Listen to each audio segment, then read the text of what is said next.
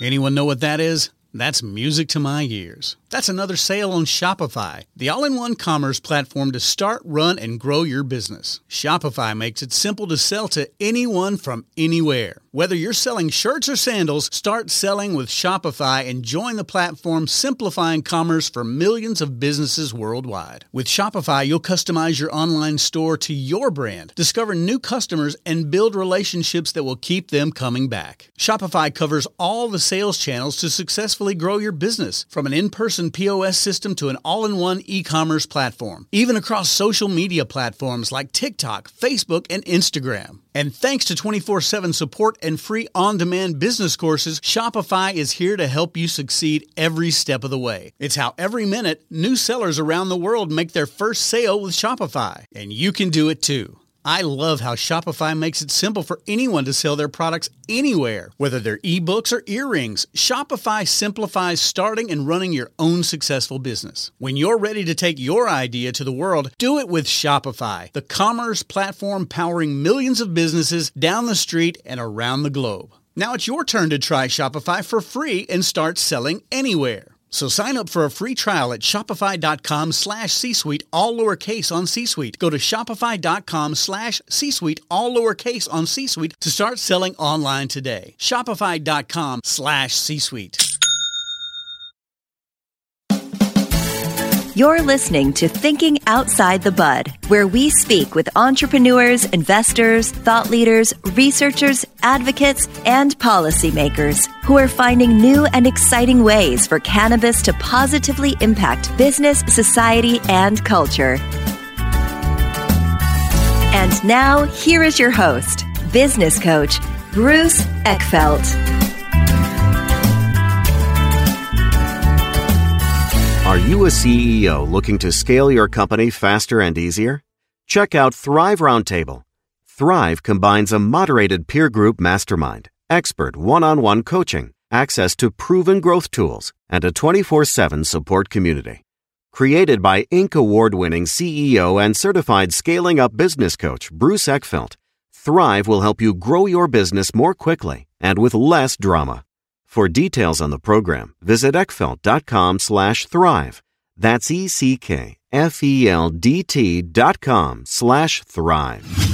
Welcome, everyone. This is Thinking Outside the Bud. I'm Bruce Eckfeldt. I'm your host. And our guest today is Derek Duchesne. He is president at Exactis.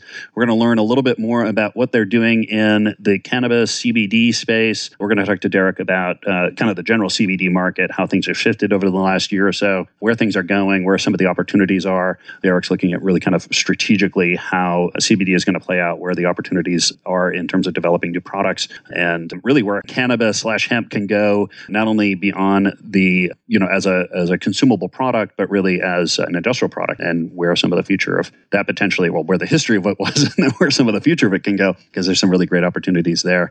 Excited to have this conversation. I think that, there's lots of opportunities in the cannabis space, and I think the more people can really think broadly around how this market can develop and play out, the better it will be, and the more kind of value it will create for the overall kind of industry and society. Great opportunities there. With that, Derek, welcome to the program. Thank you so much, Bruce, for having me. Very happy to be here. Big fan of you and your podcast, and excited to share our story and my journey. Yeah, well, it's a pleasure having you here. So let's talk about the story to begin with. I always love to hear how people got involved in cannabis. What was the background? What was motivating it? And then we can kind of talk about your experience in the cannabis space. Absolutely. I got into the industry. I discovered CBD, I think, kind of early on as opposed to the general public. I discovered it in around 2016. And prior to this, I was in the film entertainment industry, everything from acting, producing, film finance, etc., for about 10 years. And then the majority of my life, last 15, 16 or so years, my mother's been very sick with ovarian cancer,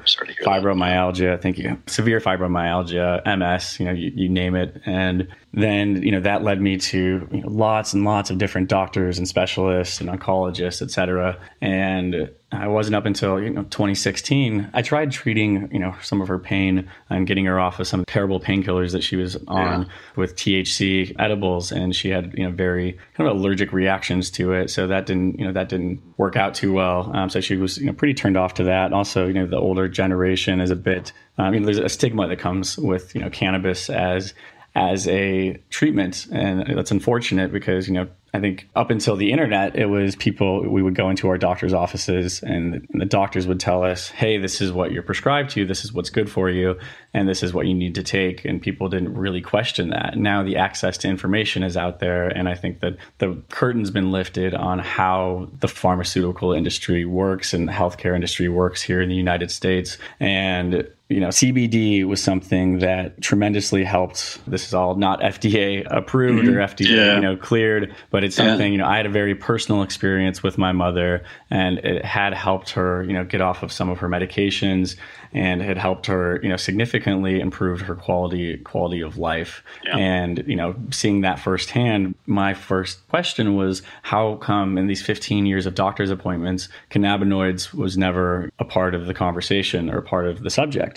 And something that, really helped her was taking that, there's, all different delivery methods, but suppositories had really helped her because, can bypass the liver, get, a lot of medicine into the bloodstream. And it was something that, took a lot of time to push her into trying something like that. But, I'm not sure how or what, directly it was affecting, but we knew that it was helping. It significantly changed, her quality of life. And, from then I kind of made it my mission to bring this to market and started a company called Healing Ventures, which initially was going to be a marketing and product development company for, the larger, I was targeting different CPG companies and cosmetics, pharmaceutical companies and all kinds of different companies to incorporate cannabinoids into their products and how, we could help them bring those products to market. Then it was, too early in the space and nobody really wanted to talk to us except for cannabis companies, marijuana companies that understood the benefits of CBD, as well as wanting to expand their customer base outside of, just the states that they're operating in. So the first couple of brands, that we launched did, very, very successful.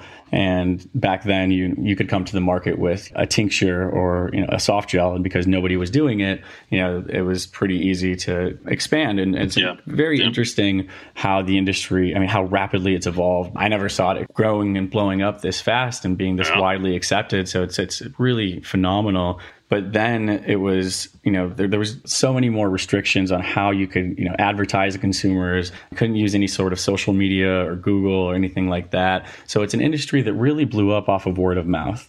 And, so it's been really phenomenal seeing all the different things and, the studies that people are taking it for and the results. Then, GW Pharma came out with Epidiolex, for epilepsy. And we're just starting, just to see the tip of the iceberg for pharmaceuticals that are coming out. But now it's, everything is kind of, incorporating CBD products. And if you have a CPG company and you're not having, this conversation at the board level, I think you're just being reckless. At the time, as we're expanding, the supply chain became a severe issue, which is not typically the problem.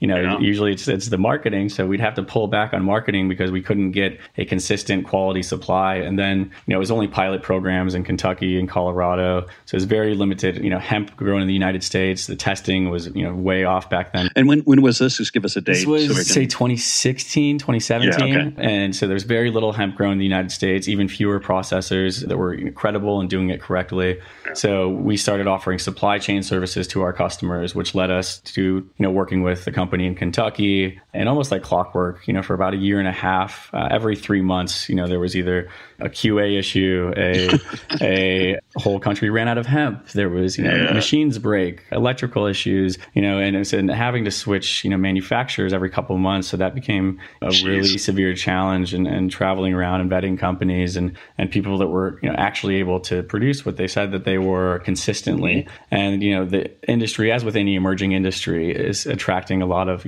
not the right players. So it's dealing with a lot of, interesting people back then. And now that led me, throughout the years of working with different processors, which led me then to a company called EcoX, which is custom equipment manufacturing for the cannabis industry. And they were processing raw materials. So we, very quickly became their largest customer. And then about a year later, I was consulting with them and they made me a partnership offer and then rebranded the company to EcoGen, which is now EcoGen Labs. And that led me to Eco. We did 35 million this, I want to say 18 and about 90 million 2019, and just tremendous growth. And we launched a genetics division, which did very successful because that's a whole different market that I wasn't too familiar with at the time. But having quality, consistent genetics is, without that, there's no industry. So,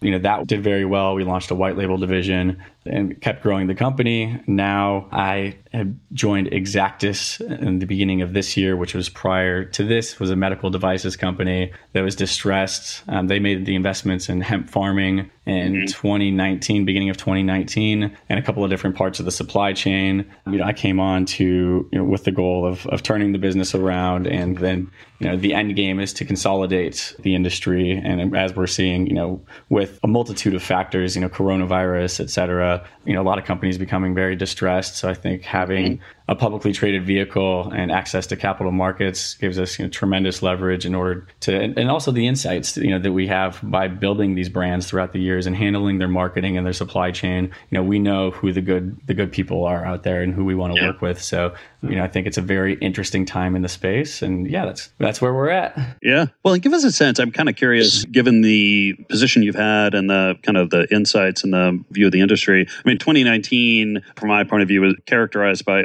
a significant availability of grown hemp and kind of, maybe a bit of a flooded market, kind of call it drama on the supply side, finish 2019, ending 2019. And then we hit this pandemic in 2020. Give us a sense of really kind of how 2019 was finishing up. And then as we got into 2020, how has the COVID pandemic situation kind of impacted hemp, both on the kind of consumer demand side, but also on the kind of the supply side, the processing side? I mean, give us some kind of broad strokes on how this has played out for you. Absolutely. Well, let's start with coronavirus. So, it's been incredibly unfortunate in how it's affected families, businesses, countries as a whole, as a global pandemic. And, there's so many things that have come out of this, a negative light, but what can we do about it? What are we doing about it? And what are the positives? And the positives that I see is that I think that a lot of people, including myself, we're kind of running on autopilot and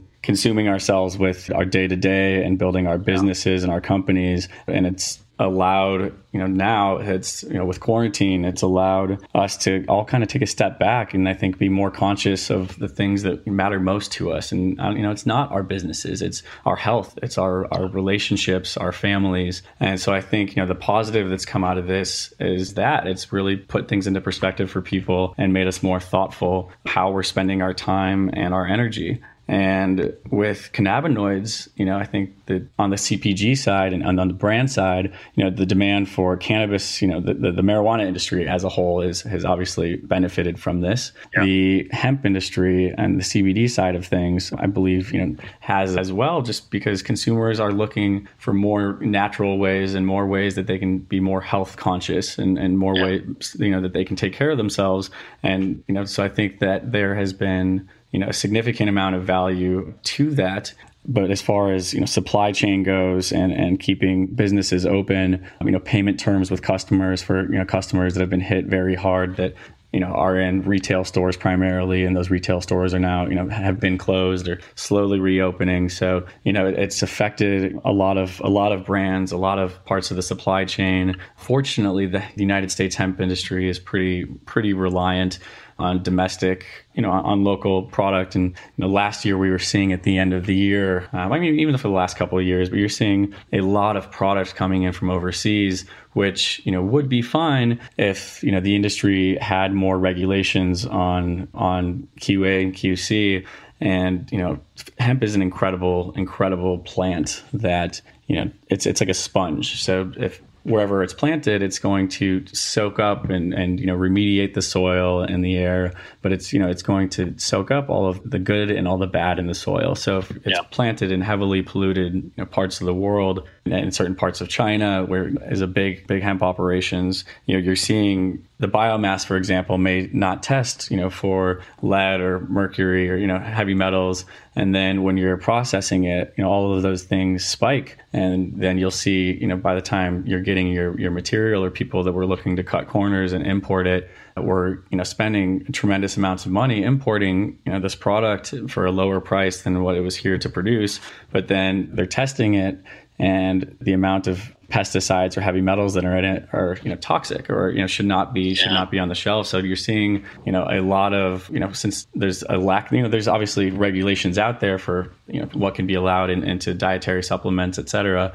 But without specific regulations for the hemp industry and for, what can be in these products, it's really hindered the overall growth. And also, you're seeing brands that get tested.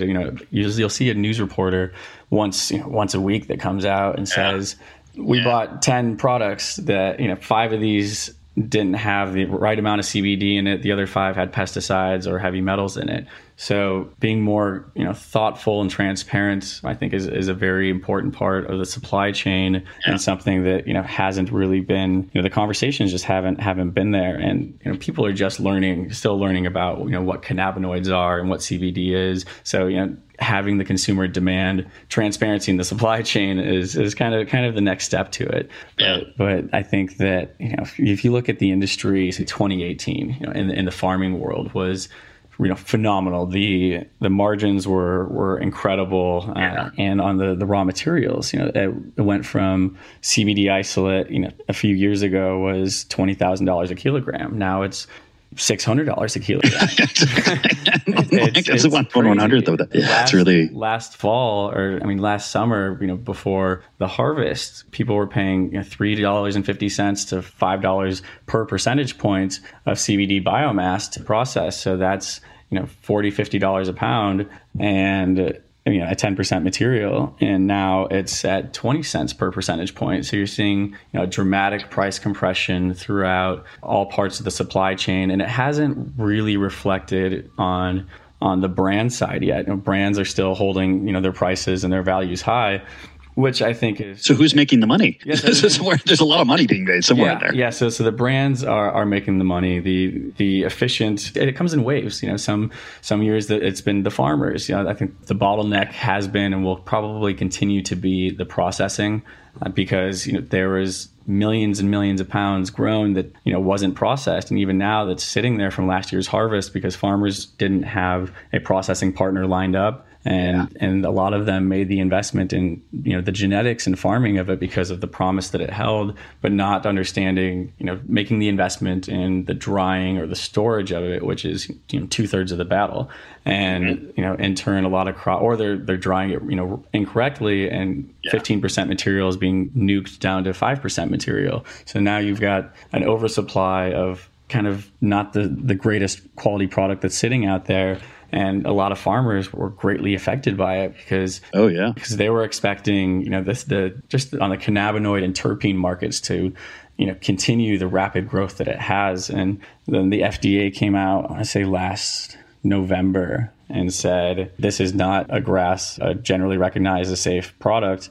That hindered and made all the larger CPG companies, the brands that we grew up with, kind of pull back on it. And so then you've got even though the industry is still rapidly growing, the expectations were that the FDA was going to provide guidelines and allow this into the food system. And that's obviously an incredibly large marketplace. So I think right now it's a very interesting time. There's a lot of opportunities out there for distressed, incredible brands and companies, parts of the supply chain, farmers, processors that are distressed, that are looking for help. So I think it's, a very incredible time for, the right people to put their heads together and consolidate the industry. And we all knew that this day would come. We just didn't think that it would happen this fast. And coronavirus, in addition to the oversupply, I think greatly accelerated that timing. Yeah, no, it's fascinating because yes, there were forces at play,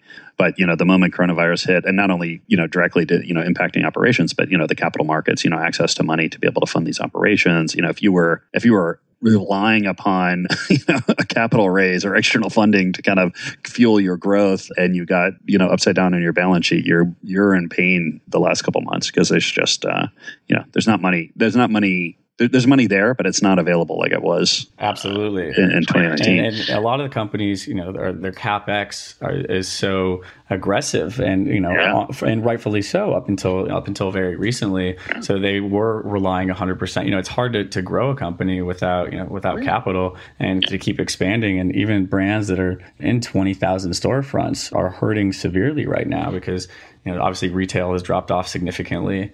And a lot of these companies are on, as this moves more towards a standardized industry, it used to be, you would pay up front, for your material or for your products. And, you would wait for the production queue like any other industry for, a few weeks for the products to be finished.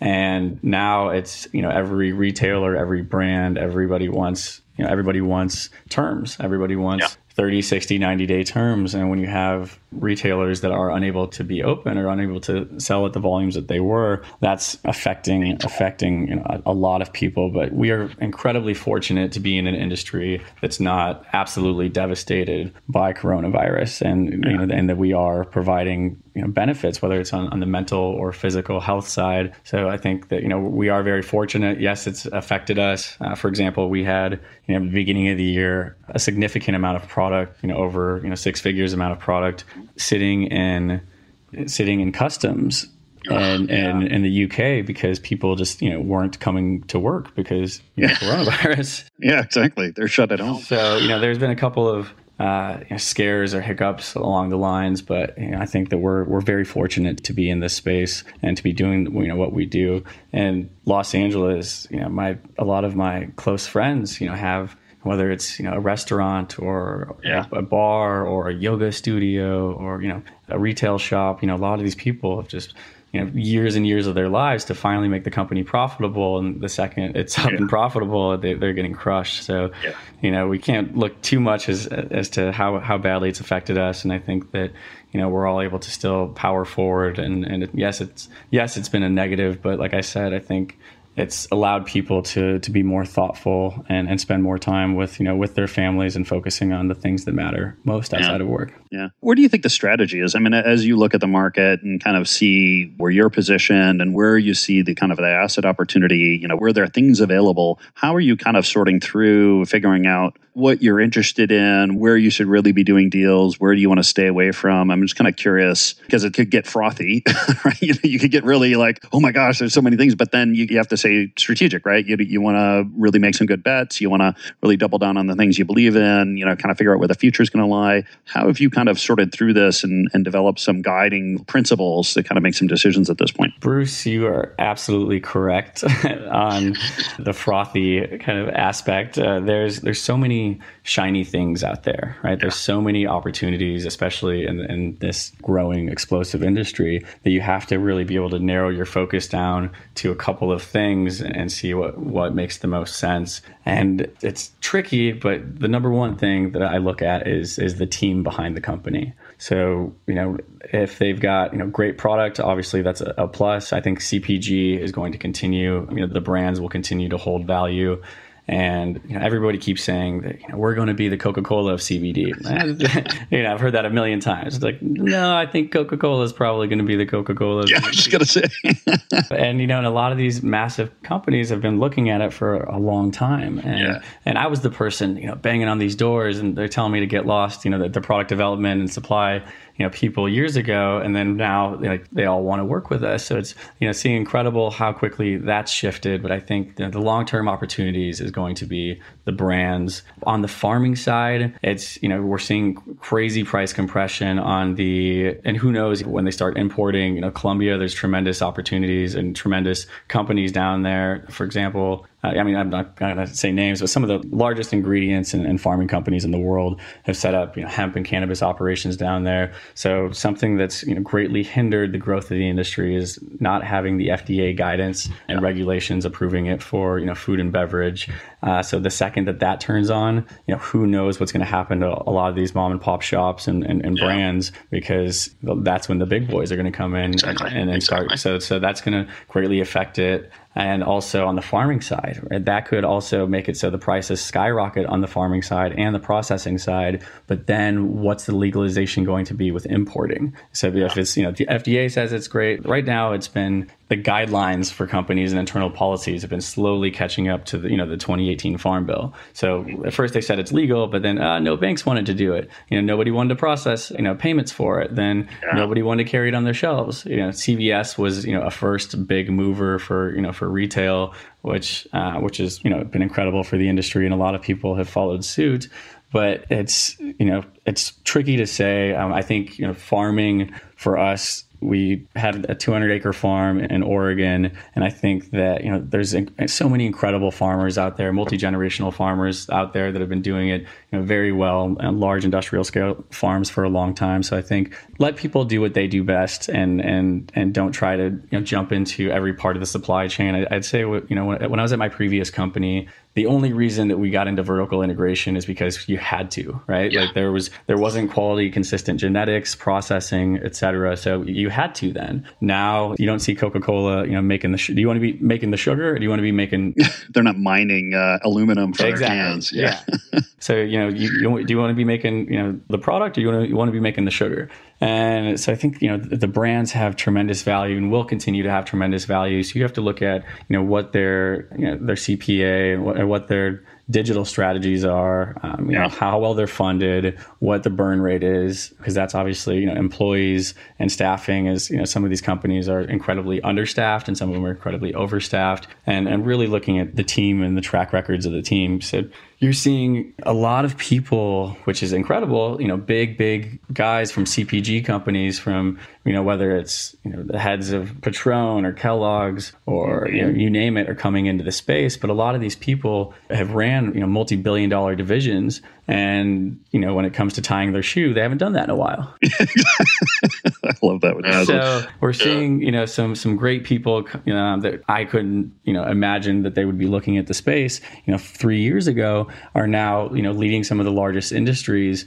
or some of the largest companies. So that's remarkable. The team is probably where all of my successes and failures in my life in business has had to do with the team. So looking at the leadership team and looking at the assets of the company, the existing distribution, the roadmap forward, and sustainability, and the brands I think are tremendous. And processing has, and I believe will continue to be, the bottleneck of the industry. If there was enough consistent, reliable processors out there, there wouldn't be millions of pounds, of biomass sitting around degrading. Yeah. And it has a much better shelf life, packaged into a little container and jar as an ingredient than it does sitting there as a plant. So I believe that even as the FDA opens up, and as a lot of these companies start joining, adding products, CBD and cannabinoids into their product lines, they're going to look at the processors and the brands that are doing it correctly, as opposed to starting it from scratch. Because I've seen processing companies out there, and every 3-6 months over the last couple of years, we hear about somebody raising 10 million, 20 million, 100 million, 150 million. They're going to be the biggest, best processors out there. And 6 months later, you never hear of them. And what happens? I mean, they can't get their act together? Is this not as easy as they think it's going to be? Yeah. So it's, a lot of things that I wish I didn't know anything about. But it's primarily, it's not so much the equipment. So say, you have a $250,000, $500,000 piece of equipment that's coming from overseas that you're on a 6-month wait list to get. They get the equipment, then a piece breaks. It's really not so much the equipment and the team on the processing side. It is the team. It's having your SOPs and having the engineering experience and understanding of how to do it effectively, and how to make ingredients without residual solvents, and to make a consistent product every time. And it's tricky, because you take biomass from 50 different farms and you have 50 different input materials. How do you make it consistently come out the same? And so I think that people didn't take into account the time that it takes for R&D to dial in these machines, the effectiveness of it. And a lot of companies built their businesses based on having a big CPG company in the background eyeing them. So they raised a ton of capital to make X amount of product at a GMP facility. that has all these certifications. And then when the FDA said that we're not ready for it yet, then these companies didn't know what to do. So there's a lot of opportunities out there and projections as well. So people took in a lot of debt based on isolate or distillate being at $5,000, $10,000 a kilogram. When it drops down to a tenth of that, it's a lot of debt to pay back, and you have to make sure that your efficiencies are there and that you're able to retain some margin. And now it's a very high volume, very low margin business, and it used to be an incredibly high margin and low volume. But I think that that's the most exciting part, is when you're going to walk into a Target or a CVS or wherever, and you're going to see CBD at the checkout counter for $5 a bottle, right? Because that opens up the market so much more than a $100 bottle, and brings in so many more customers. So it's going to open up just this cannabinoid market and consumer products. I think that it's going to open up the demand for that exponentially once the consumer brands reflect the same price that they're buying it for. Yeah, it just seems like the whole industry, I mean, it happens on the marijuana side too. It's just like the lack of operational excellence, that we have in the industry to really create these highly scalable, highly, well-run, profitable businesses. It's just a challenge. I mean, the industry is still working stuff out. I mean, the SOPs and stuff are still being tweaked to some level, but we just don't have the people, and finding the talent, bringing them in the industry has not been as easy as I think people thought it would be. There's very few people out there that have the experience, because it's such a new industry, and there's a pretty significant learning curve in being nimble. If you raise $100 million and you invest it in the wrong part of the supply chain, and things change as rapidly as they are, it's not a good place to be in. So being nimble and understanding and choosing your lane of where you can provide real value and where you can market yourself correctly is I think something that people aren't doing enough. And on the brand side, these companies will have 30, 40, 50 different SKUs of products. And do you want to buy your vitamins from the same company that you're buying your vapes from? Or do you want to buy your skin cream from the same company that you're buying your vitamins from? I don't know. And I think that your micro brands or brands with very few SKUs that do a couple of products, but do them very effectively, and then build a substantial customer base. And then, you have your differentiators, and then trickle in products that are beneficial. But knowing what your brand is and knowing who you are and the problems that you're trying to fix is something that a lot of people just aren't focusing on. It's how many products can we make and how many products can we sell, as opposed to really having brand identity. Because right now there's a lot of CBD brands out there, but I think that CBD is a very romanticized ingredient, and there's not a lot of companies that really know what their brand is, because once the FDA and some other things happen, then CBD is going to be such a popular ingredient. I mean, I think it's going to be up there with sugar, right? It's effective, and it's going to be in everything. Initially, an end cap or a kiosk at a store, then it's an aisle, then it's almost in every single aisle. Exactly. It's like every category of product has a CBD enhanced version of it. Yeah. I'm curious. We've been talking. Everything about sort of consumables. I mean, hemp has lots of other possibilities. Do you see other kind of applications of the hemp? Hemp, we've got all these growers producing all this hemp, primarily in this idea of we're going to turn it into CBD for consumables, but there are other applications. I mean, do you see these other applications actually competing for hemp to be processed as CBD, or how do you see this kind of broader hemp market playing out? Well, that's a great question. And if you look at China a couple of years ago, when they did a massive textile reform, billions of dollars went into different types of textiles, and they put a significant amount of capital into creating hemp programs. And China is light years ahead of us on the manufacturing side of things. And with their focus isn't primarily on cannabinoid and terpene extraction, and in the United States, it has been. But if you look at Europe and the European genetics and strains, those are grown for stock and for fiber. And I think that we are at the beginning of an industry as a whole. So, which is why, once these other industries expand and guidelines open up, farming in the near future could become incredibly profitable again, because, there's a long list of ways that hemp can help the planet, because it can be grown locally. There's less of a need to import it from far distances. The seeds are a nutrient-rich source of food. It's a high-quality plant-based protein with essential omega-3 fatty acids.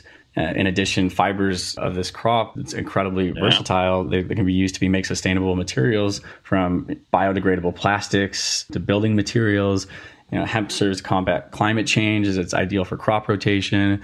It's great for nourishes nutrient-depleted soil and reverses the effects of erosion. So there's a laundry list of things that, whether it's biofuels or bioplastics. I think it was, Henry Ford. I mean, the original, the original T-bird that they made, had hemp bioplastics on it. So when you look at whether it's hempcrete or it grows 7 times faster than trees and puts out, more oxygen. I mean, hemp paper. So on the textile side of things, I think there's a tremendous amount of value in a very bright future that hasn't really, you're seeing companies pop up here and there. Yeah, just starting. I've seen a couple, but it's not. But nothing, you don't see anything, major. Or, was it Levi's or Wranglers, started making, incorporating hemp into their jeans. So really cool things like this. And as we're looking to the future of our planet as a whole, we need to be more thoughtful and conscious of more effective, greener ways to do things and to produce products. And I think that it's a very, very exciting time for hemp. If you look back at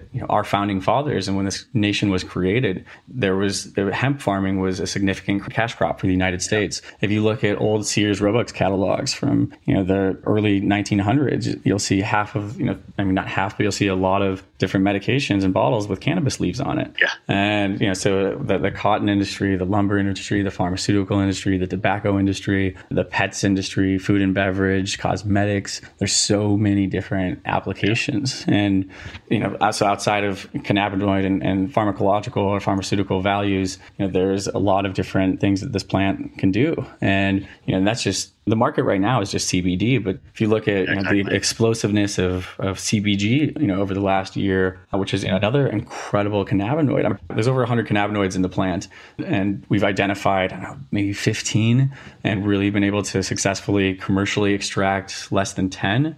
And each one of these cannabinoids, we have CB1 and CB2 receptors all over our body, and these affect everything from our reproductive, our endocrine systems, our appetite, our mood. It affects everything. And when have these lesser known cannabinoids, CBC, CBN, CBL, these all do very different things to our body and react very differently. So I think, we're just scratching the surface of it. And when it comes to other applications for it, we recently discovered last year that we extract different parts of the plant, we send it out for testing. And one of the things we discovered that we were able to extract when I was at ECO was graphene.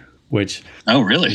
which is incredible. And then shortly thereafter, nanoparticles. Yeah, and shortly thereafter, I was speaking at a conference, a TransTech conference in San Francisco, and I met a group there that was looking for significant amounts of hemp stock and hemp waste for graphene to 3D print boats and 3D print tiny houses. So now we're in the energy or the housing sectors. So it's a lot of opportunities, and also being able to see. I grew up in northern Wisconsin, where it's farmland USA. I grew up in a town of 5,000 people, and it's all dairy farms or corn farms or soy farms, and being able to go back and sit down or speaking at conferences and meeting with all these different farmers and helping them understand and convert their crops over to hemp, and seeing the tremendous value that it's brought to their families and their businesses. It's especially with the trade war that's been happening with China, these farmers are getting destroyed. China stopped ordering soy from us, and so it's been incredible being able to see the power kind of shift back into American farmers' hands.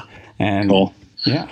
Derek, this has been a pleasure. If people want to find out more about you, about Exactis, what's the best way to get that information? Yeah, so go to our website, www.exactishemp.com. Feel free to email me any questions, Derek@exactisinc.com. And if you have questions on any part of the supply chain, if you're looking to start a brand, if you're looking for products, if you'd like to learn more about genetics and farming, I've been doing this a while, and whether you work with us or not, I'm here to help, and excited to see the overall growth of the industry, and want people to avoid the mistakes that we've either seen or made ourselves. Yeah, I'll make sure that the links are in the show notes so people can get there and get that. Thank you so much for taking the time today. Really a pleasure, great insights, and it was fun to speak. Absolutely. Thank you so much, Bruce, and enjoy the rest of your day. Stay safe out there.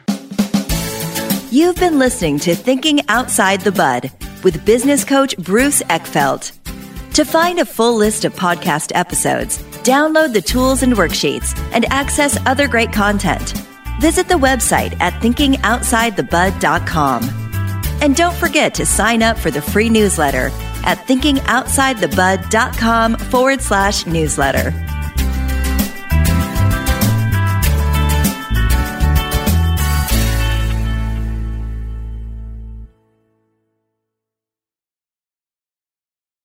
This podcast is a part of the C-Suite Radio Network. For more top business podcasts, visit c-suiteradio.com.